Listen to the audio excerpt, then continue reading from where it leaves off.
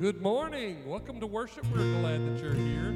Let's stand up and let's just sing to the Lord. We're going to ask Him to open up the heaven that we may praise Him, that we can see who He is.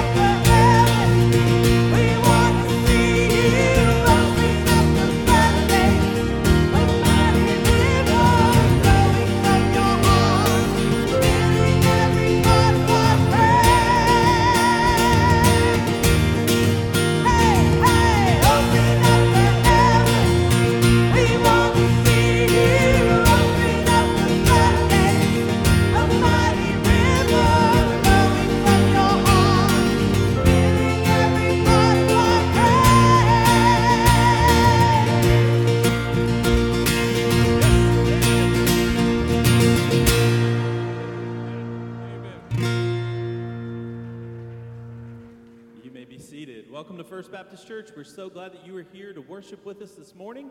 And if you're a guest with us, we're especially glad that you're here. We would love to get to know you. One of the ways that we can do that is through the guest card that's located in front of you in the pew rack. If you could take one of those out and fill it out for us. After the service, if you go left to the Welcome Center, our lead pastor, Dr. Cox, will be there, and he's got a small gift for you coming and being a part of our worship. But if you want to remain anonymous today, you can kind of just drop it there on the desk and kind of wave on your way out. We would just love to get a record of you being here and get to know you. It's just a way that we can connect.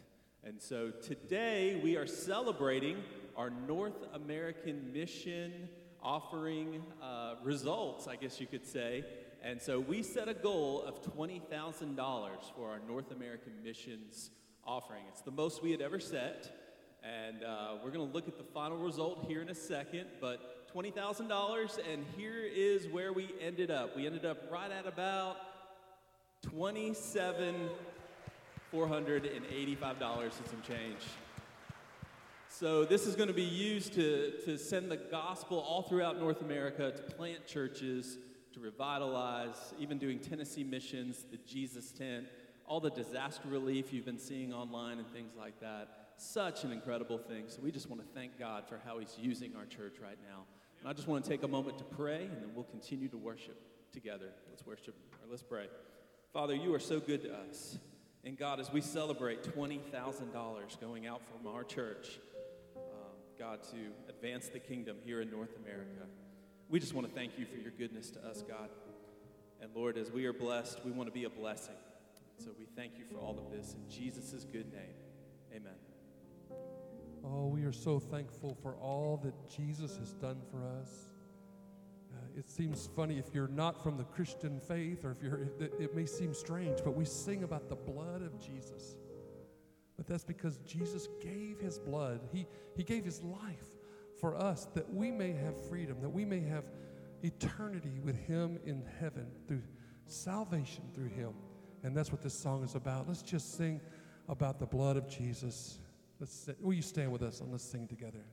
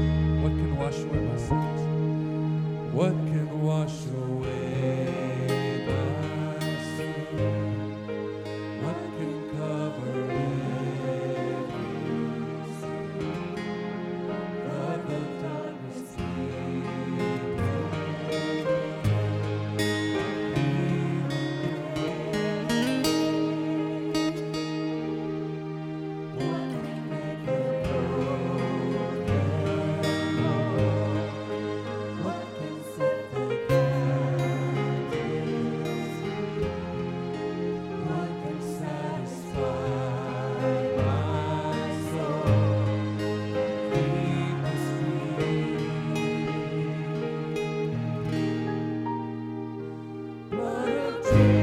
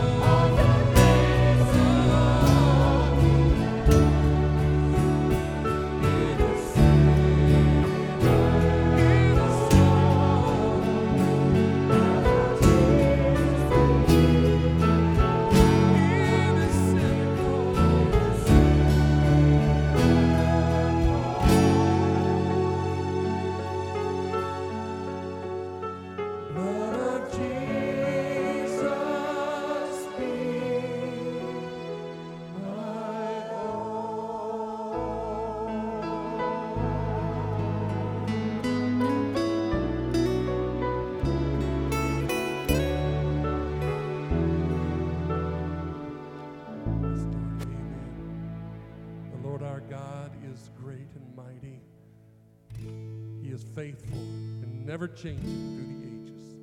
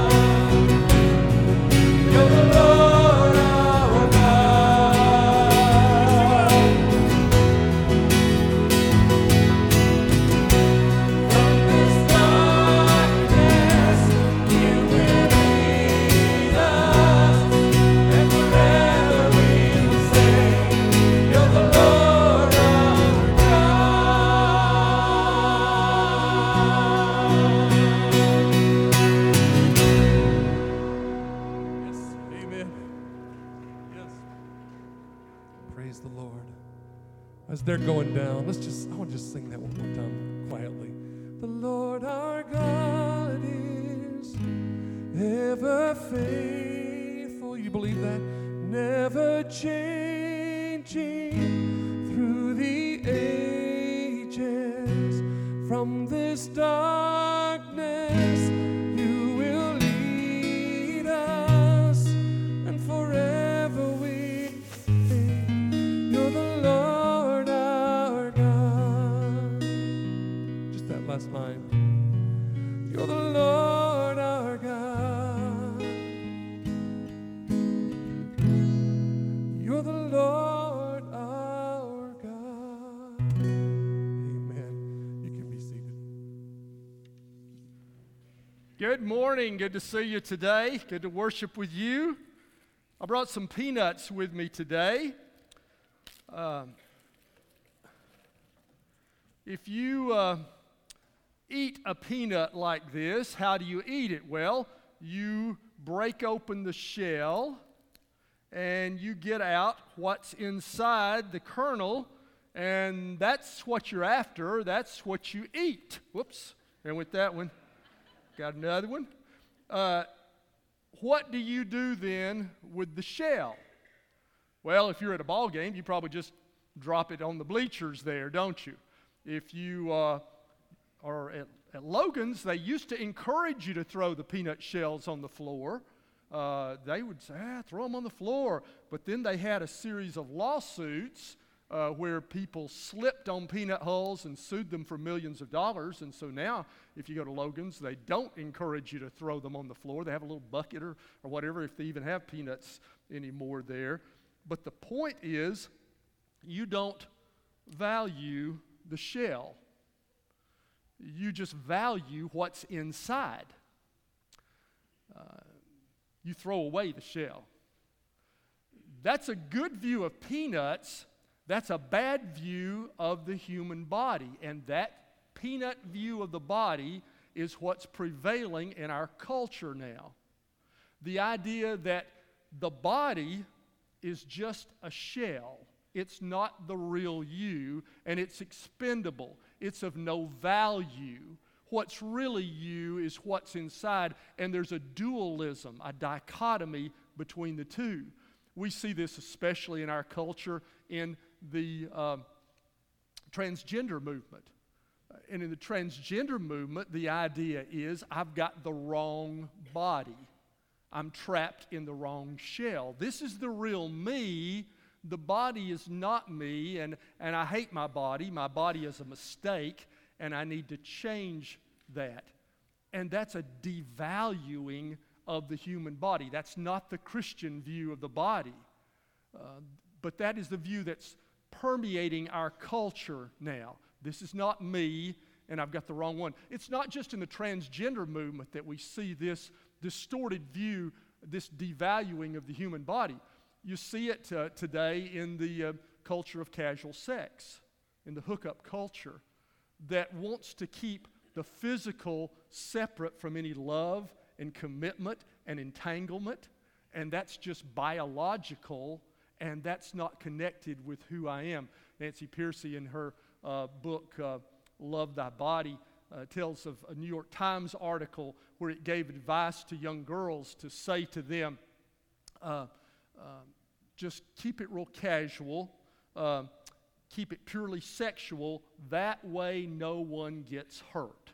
You get the idea here? That what you're doing in your body doesn't affect you. It's not the real you. You just keep that biological, and it's not affecting the real you. We see this view, this distorted view of the human body in the abortion movement as well. As ultrasound technology has improved, it's easy to see that little baby in a mother's womb is a fully formed or a developing body with eyes and ears and nose and limbs and legs. But the modern movement says, yes, but that's not a person. John Kerry, when he was running for president in 2004, said,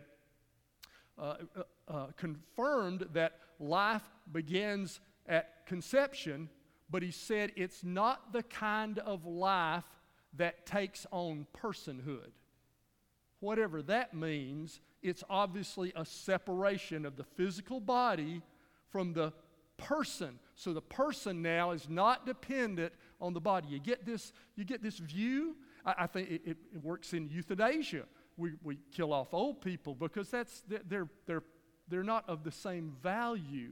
And I think it's going to have an impact, this view of the human body is going to have an impact with artificial intelligence that we're hearing so much about. And I certainly don't understand all of that. And I'm sure there are going to be some great things that come from artificial intelligence, just like many of the things that we have. They have some good implications, but they also have some bad implications. Well, artificial intelligence, you see, you can get to the point where maybe they're more persons than those of us with bodies are. But they could be more valued than us because the biological now does not have the same value. You get the idea of where we're going when you create this dualism and you devalue the human body? This devaluing of the human body is not new. In ancient Corinth, we're going to look today at 1 Corinthians chapter 6. And in ancient Corinth, let me give you a little background.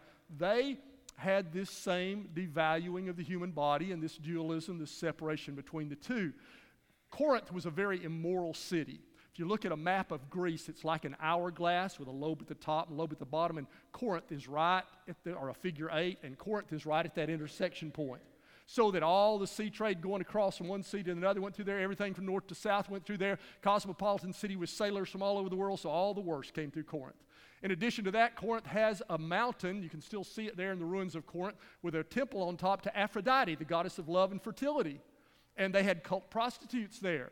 And so if you want your crops to be fertile, your children to bear, your animals to bear, you engage in this cult prostitution, and that's the way of bringing about fertility. So you've got all this culture of immorality there. And it brought about a low view of the body. We're going to see it in this chapter. Let's begin at verse 9. We're really going to focus on verses 13 and following, but let me give you the background in 1 Corinthians chapter 6, beginning at verse 9. Do you not know? Now that phrase will be several times in this. These are things Christians ought to know. Do you not know?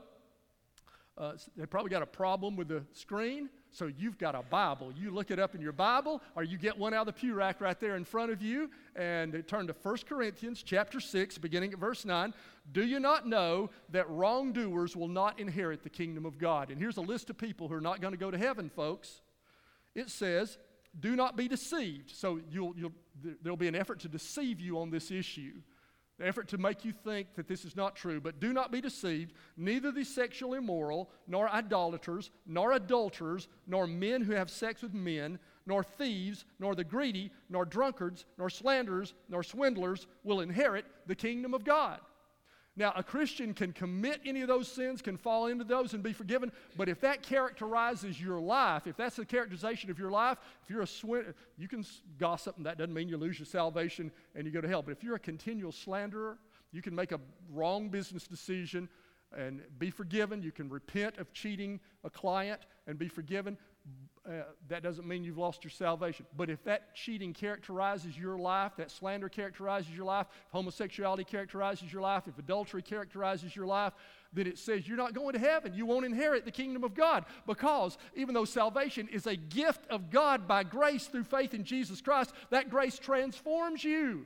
And if you're not transformed, it's an indicator you haven't received that gift and you're not going to heaven. But then look at this next great verse, verse 11. And that is what some of you were.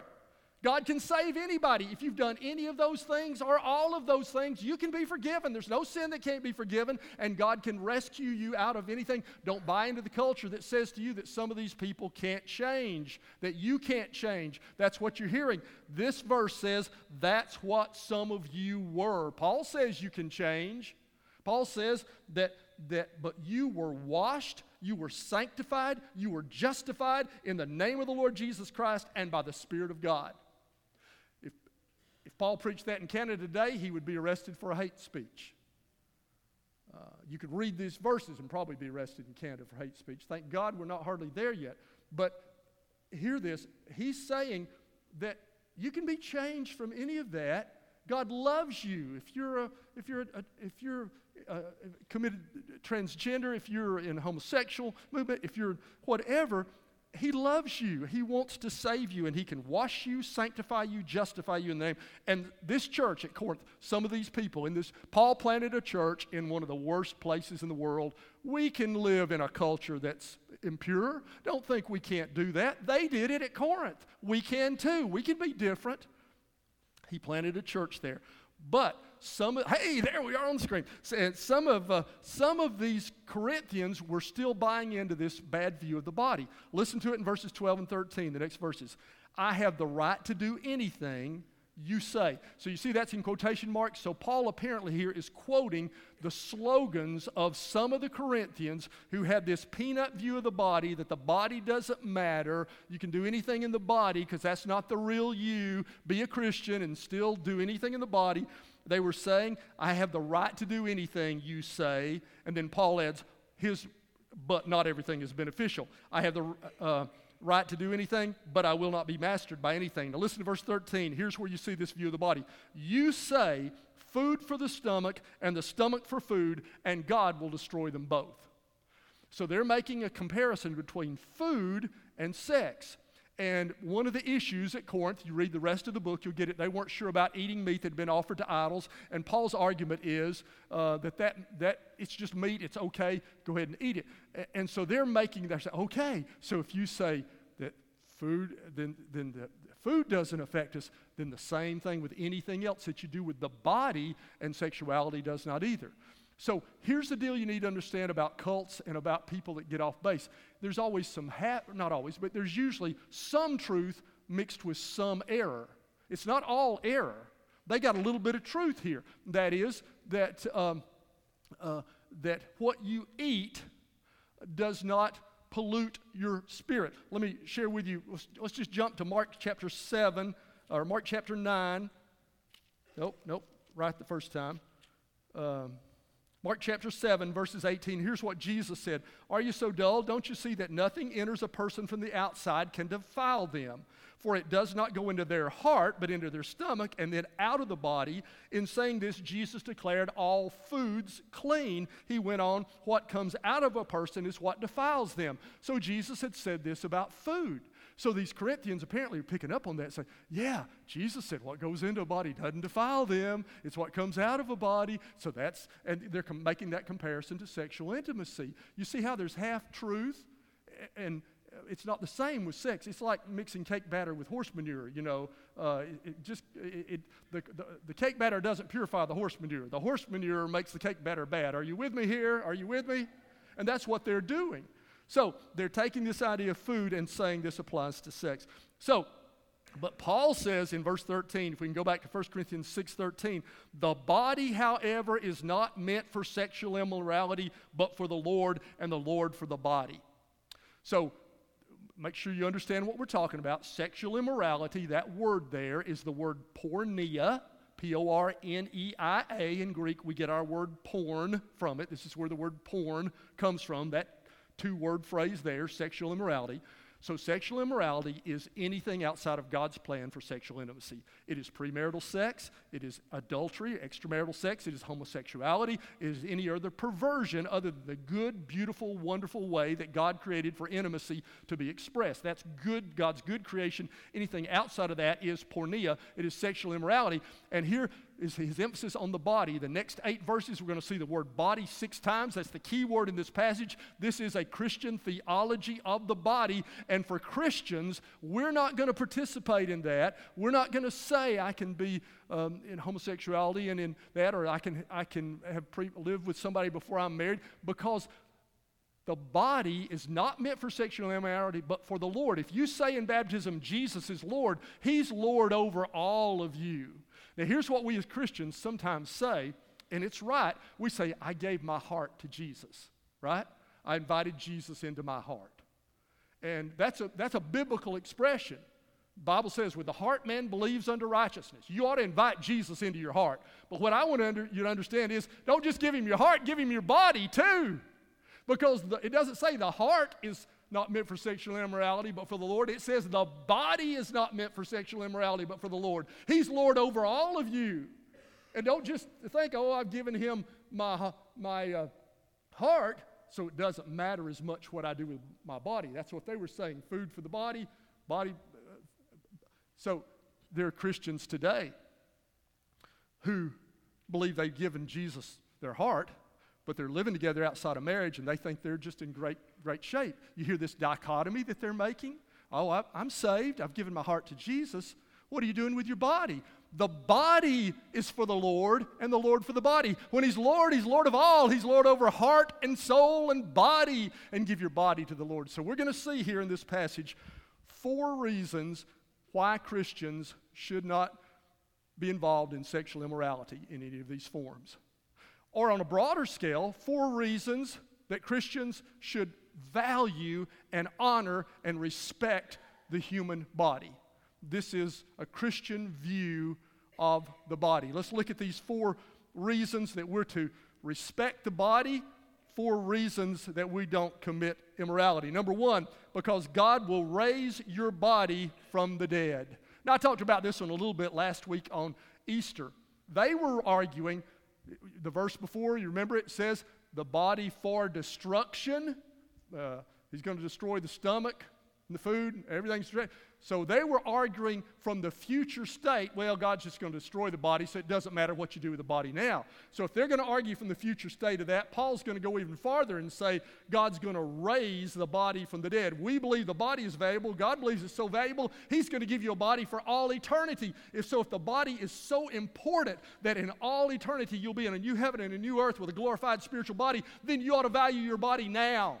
There's a continuity between the two. And we Christians can buy into this dual version of the body a little bit when we talk about heaven. Now, we do believe, let me give you another peanut here, we do believe that when you die, your body and your spirit are going to be separated. And so your spirit, the moment you die, is going to leave your body and go to be with the Lord in heaven. And your body is going to be buried or cremated or gone. But here's the deal. We don't believe that's the final hope. And we can buy into this view a little bit when we talk about this as being everything, this state of being without the body. This only lasts until Jesus Christ comes back again. Because when He comes back again, He's gonna raise the body from the dead. And I've stepped all over these. I can't put them back together. But you know what? Jesus can. No matter how much they have been disintegrated, it does not matter. God is more powerful. He'll reassemble those molecules, and He'll bring with Him those who are falling asleep in Jesus. Here comes the kernel. Here comes the shell. And He's going to put the peanut back in the shell, in a better shell, of glorified, still you, but a glorified body. So now, if we talk about this disembodied state in heaven between now and the end time as being all there is, we're sort of buying into this devaluation of the human body. And I hear people at funerals say, and I don't correct them, that's fine, I understand, but really, let me tell you, we talk about my grandpa loved to fish, and I'm sure he's up there fishing somewhere in heaven right now. He loved woodworking, and I bet he's working with wood up there. Well, I tell you what, I believe in the new heaven and the new earth after the resurrection. Your grandpa might very well be fishing. I think that's entirely possible in the new heaven and new earth. I think woodworking is entirely possible in the heaven. I'm not sure that right now he's doing any woodworking or fishing up in heaven.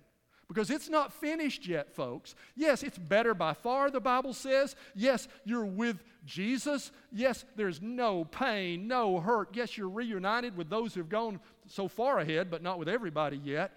But the ultimate hope is that resurrection from the dead, and Paul says that ought to affect how we live now. Number 1, why do you respect your body? Because God will raise your body from the dead. It has eternal significance, so start now treating it the way God will treat it for all eternity, with value and respect. Number 2, because your body is a member of Christ. Your body is a member of Christ. Let me read to you verse 15. Do you not know? Here's something else that Christians ought to know. Hear that phrase again. Do you not know that your bodies are members of Christ? So when you believe in Jesus, there is a union that takes place with you and Jesus. We talked about how it's represented in baptism. We're united with Him in His death and burial, and we're united with Him in His resurrection. You're joined to Jesus spiritually. So Paul says, because of that, shall I then take the members of Christ and unite them with a prostitute? Never. He recoils against that, he says. So he's saying, if you're united with Christ, then why would you take Christ and unite him with a prostitute? He's saying that's what you're doing because you're united with him. And so what you do in the body matters a great deal. Now he goes on to say, do you not know, verse 16, that he who unites himself with a prostitute is one with her in body? For it says the two will become one flesh. So what Paul is saying here is that when two people are together in sexual intimacy, there's a bond that takes place whether you want to admit it or not. You may think it's casual, it's hookup, it's just biological, no feelings are involved. There's a bond that takes place, he says, two become one flesh. And modern medicine is bearing out what Paul said. And medical research tells us that during sexual intimacy, that in the female brain there is a chemical release called oxytocin, and that creates a sense of trust and commitment. Paul's way ahead of his time. Lauren Winter of Duke University therefore translated this verse, don't you know that when you sleep with someone, your body makes a promise whether you do or not? Your body makes a promise whether you do or not, because that's how God created you, for this action to be one of unifying and bringing together. And so why are you all messed up, and why is our world all messed up sexually? Because we've eschewed God's plan, and we have made these bodily connections that just mess up our minds and our sense of commitment and trust and well-being, and we hate ourselves because of it. And God says, I designed this for two to become one flesh. But whoever is united with the Lord is with him in spirit. All right, the third reason that we value and respect the human body in all of its forms, and that we don't engage as Christians in sexual immorality, because your body is a temple of the Holy Spirit. Let me read beginning at verse 18. Flee from sexual immorality. So he says, put some distance between yourself and sexual immorality. Put some boundaries. Don't be the person who tries to get as close to the edge as you can without falling over. Put some boundaries there. Flee sexual immorality. And I've had Christian young people say to me, well, a girl says, I'm living with a guy. There's nothing happening, but economically we just got to share an apartment. We need a roommate. Is that what God is really saying in this passage here? No, he's saying there needs to be some distance, some boundaries. And he says, all other sins a person commits are outside the body, but whoever sins sexually sins against your own body. Now, we would probably try to push back against that and argue with Paul a little and say, really, Paul? Aren't there other sins that are against the body? If you get drunk, if you use drugs continuously, if you commit suicide, aren't those certainly sins against the body? So it's a little hard for us to understand what Paul is saying there, but Paul seems to be saying that this sin affects you as no other sin does, because God has created it to make this bond of trust, and because you are united with Christ. And so it's different in its effect from any other, he says. And then he says, verse 19, don't you know that your bodies are temples of the Holy Spirit who is in you, whom you've received from God? He doesn't say your heart's the temple of the Holy Spirit. He says your body is the temple of the Holy Spirit. And he lives within you. So when you believe in Jesus Christ, the Holy Spirit comes to reside in this peanut shell right here. He lives in your body. And he says, therefore, treat your body as a temple. And we need this view of the body as the dwelling place of God. And sometimes people treat this church building with greater respect than they do their own body, because we sort of think it's special and God's sort of here. Let me tell you, we ought to treat this church building with respect because it's got the name of Christ on it, but he doesn't dwell in this room any more than any other room when you're not here, when the church is not here. He doesn't dwell in here anymore. And some of you, maybe you're out at night and young people, and somebody said, hey, let's go shoot the stained glass windows out of First Baptist Church and throw paint on the brick. Wouldn't that be cool? And you might say, I'm not going to do that to a church. But you don't treat your body with that same reverence and holiness and purity. And your body is more a temple of the Holy Spirit than this building is. That's where he resides. The fourth reason, he says, that we value the human body and we don't engage in sexual immorality. The culture out there may be doing differently, but we got to be different, folks. Here's why. Fourth reason, because your body is not your own. It was purchased by Christ and belongs to him. Let me read it to you in the latter part of verse 19. You are not your own. You were bought at a price. Therefore, honor God with your bodies. So if you're a Christian, you can't say, it's my body. I'll do with it what I want to.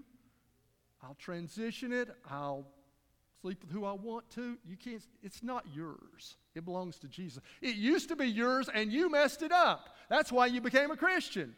You got it enslaved to sin. And Jesus liberated you from sin. There was a slave market at Corinth, a big slave market. Captives from wars would come in that crossroads town and be sold there. They knew about redeeming slaves, and Paul said, yeah, you used to have your body, and you can still have your body, but you're going to be enslaved to sin. But you've chosen to believe in Christ, and when you did, he redeemed you. He bought you, and so now it doesn't belong to you. It belongs to him. You can't do what you want to with your body. You better ask Jesus about it because he owns you. And it's his body now. And you were bought with a price. And you know what that price was? The price was his body.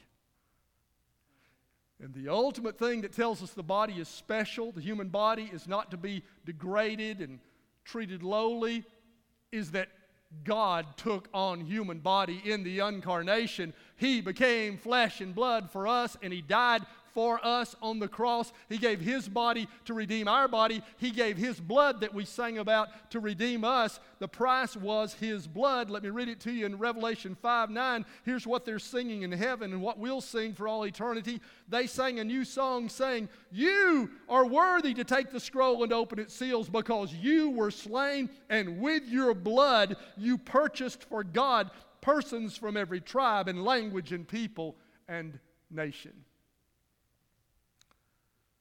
And so, your body belongs to Jesus. And it was at the price of his blood, his flesh and blood body that he redeemed your body. Therefore, honor God with your bodies. And so, Romans 12:1 says, I urge you, brothers and sisters, in view of God's mercy, to offer your hearts as a living sacrifice. Is that what it says? No, that'd be good. Offer your hearts as a living sacrifice. But it says to offer your body as a living sacrifice, holy and pleasing to God. This is your true and proper worship. And so we're living in a culture that has a dualistic, dichotomous view of the human person that does not value the body, and we're seeing it in so many ways. And we Christians hold up a wholeness that God created us body and spirit, that's how we are, and that's how we'll be in all eternity in the new heaven and the new earth. And so we value the human body. We value the unborn, we value the old, we value those who are mentally disabled. We value our own bodies. We won't hate our bodies. We won't cut our bodies. We won't talk about how bad they are, and we won't transition our bodies. We won't defile our bodies with impurity. We will offer our bodies to the one who gave his body as a living sacrifice, holy and acceptable to God. And sometimes we'll be running against the culture. That's nothing new. They had to do it at Corinth. Don't whine that it's so terrible you can't be a Christian in this culture. It was just as bad then. We can do it. We're called to it, and we'll be a light and a witness to those who are just so messed up and confused. God loves them, and God can redeem them. And if you're struggling with your sexual identity, or if you have been promiscuous or committed adultery, God loves you. He can forgive you. He can purify you and make you holy. You may feel dirty. You know, God can sanctify, justify, and wash, that verse says. Anything in your life. And He loves you, and He wants you to be on the path to wholeness again. And if you will just humble yourself before Him and say, Jesus, I need your help, He'll forgive your sin. He'll begin the process of restoration in your life so that you can say, I present, in the view of God's mercy, I offer my body a living sacrifice, holy and pleasing to Him. This is my true worship. Let's stand together. I'm going to lead us in a prayer, and then we're going to sing together. Would you stand with me? Oh, Jesus, thank you that you came in a body. Thank you that you love us. And Jesus, I just want to pray. Maybe there's a person here who's struggling with a poor body image, or who hates who they are, or doesn't feel good about themselves, or maybe there's a person who knows they've sinned and they feel awful and dirty. And Lord, I pray that as they cry out to you in humble faith, you'll wash them and sanctify them and cleanse them. I pray they'll be baptized to symbolize that unity with you and that faith in you. Oh God, give them a new beginning right now. And for all of us, Lord, help us day by day in our work, in our play, to offer our bodies a living sacrifice, holy and pleasing to you. In the name of Jesus, I pray. Amen. If you want to come today for prayer, you want to come and confess your faith in Jesus Christ, I invite you to walk forward as we sing. Meet me here. We'll rejoice with you.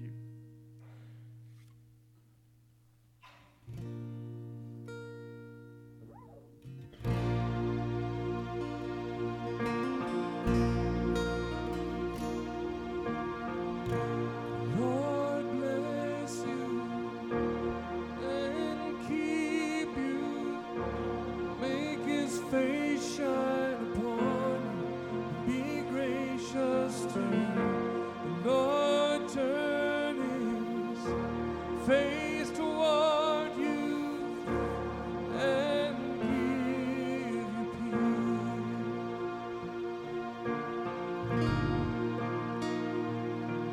Amen.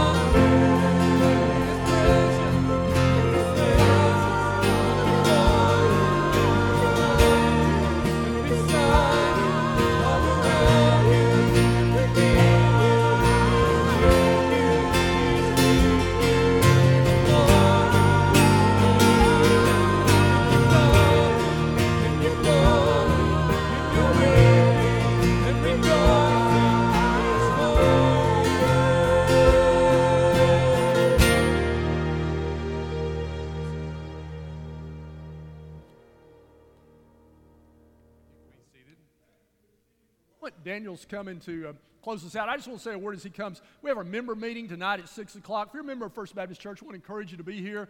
I have great testimonies, have a report from our lead pastor search team, other things. 6 o'clock tonight in this room. Hope you'll be here. Thank you. Daniel? All right, I want you to do something. I want you to get your phones out, especially if you have the Realm Connect app on your phone, and hopefully some of you do. I know we're still trying to get everybody on board with that. If you don't have the Realm Connect app on your phone, you should have gotten an email if you're in a connection group. You might check your email, see about that. If you don't have that, email me at realm.fbc@gmail.com. That'll get you in touch with me, and I can send you out a reminder to get that set up. I'm also going to have QR codes that you can scan with your phone to get that loaded on your phones here in the coming weeks. I'll have more information in the newsletter to kind of explain some of this. But we've been talking about the human body. Now we're going to talk about the body of Christ and how we serve together. So if you get your app open, and then we're going to navigate to the serving part in your app. Now, if you have an iPhone, it's going to be the lower right. It'll say more with 3 dots in the bottom right. If you have an Android, or if you're on your PC, it's upper left. There's 3 lines. It'll drop down menu, and then you navigate. Once you go there, there'll be my clothes washer just finished. So there you go. Sorry. Just got a notification. Serving. You click on serving, and then when you get to serving, there are 3 tabs across the top, and you get to the middle tab. It says Serving Profile. Below there, it has skills and interests that are listed.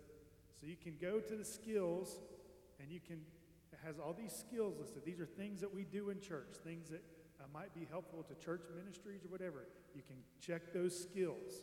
Then you can go to the interests, and the interests are related to kind of the big buckets of ministry. It might be children, it might be students, it might be worship, evangelism. It goes to these interests. So you can check those things. Then once you've done that, it'll connect to the opportunities that we have here at the church that we've entered. And then you can go to the Opportunities tab, which is on the top to the right there. And then you can browse by role, and it has different roles that might be a good fit for you. It has different teams that might be a good fit for you. And you can potentially request to be a part of those teams. You're not obligated to anything doing this, okay? Don't think this is some way that we're, roping you into anything. It is just a tool to help you know how you may be able to serve and use the gifts that God's given you in the church and the ministry and the life of a person. I don't see dessert taster on here anywhere. Well, we'll add that, Todd, just for you. Put that on there somewhere. Yeah, we got that. So you've got all these things. Again, this is a tool, and check this out. If you got it on your phone now, okay. If you are confused or just completely unimpressed, here's the deal.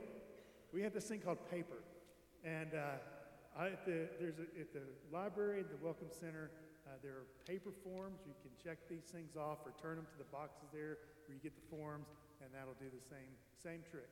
So we'll get that connected to the information. And again, it's a way that you can understand your role in the body of Christ as we serve and we honor God. So there's another one of my long announcements. Eventually, I'll stop doing this, I hope. So thank you for listening. Preacher's got to preach. Yeah, there you go. Let's pray.